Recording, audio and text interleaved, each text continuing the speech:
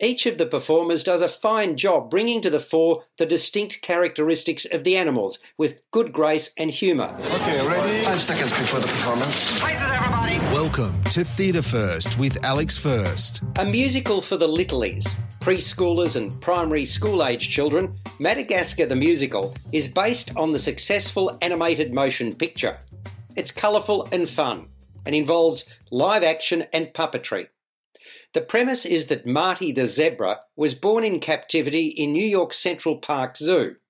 Although he and the fellow animals at the zoo are well looked after, all he's ever known is life inside the four walls. He'd dearly like to explore the outside world. And while appreciating what his friends, the fellow animals, have done to mark his 10th birthday, namely throwing him a party, he's becoming increasingly frustrated. So that night he escapes, determined to see what New York City is all about. When his best friend, African lion Alex, discovers what Marty has done, he and their other mates, Gloria the hippo and Melbourne the hypochondriac giraffe, search for him. Unfortunately, their freedom doesn't last too long before they're all rounded up and freighted off to parts unknown. It turns out that they're destined for the island of Madagascar, where ring-tailed lemur King Julian welcomes them, but has an ulterior motive for doing so.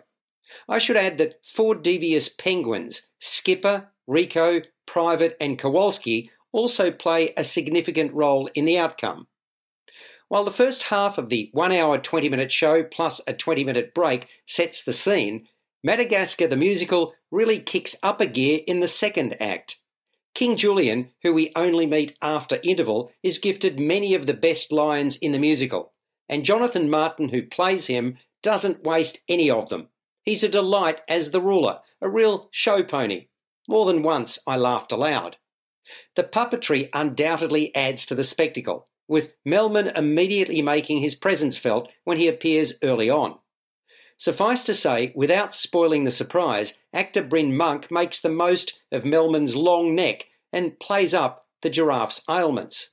Each of the performers does a fine job bringing to the fore the distinct characteristics of the animals with good grace and humour. Andrew Pappas ensures Alex the lion is not afraid to highlight his place as the king of the jungle.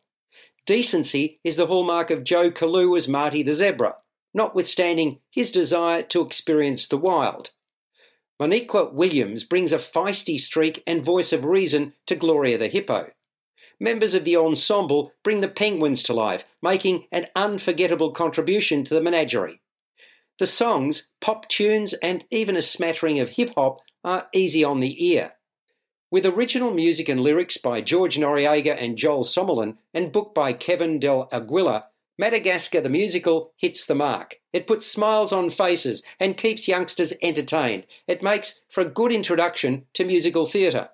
Madagascar the Musical is playing at Comedy Theatre in Melbourne until the 15th of January 2023. You've been listening to Theatre First with Alex First. Available at Apple Podcasts, Google Podcasts, Spotify, iHeartRadio, or your favourite podcast player. You can also stream on demand at Bytes.com.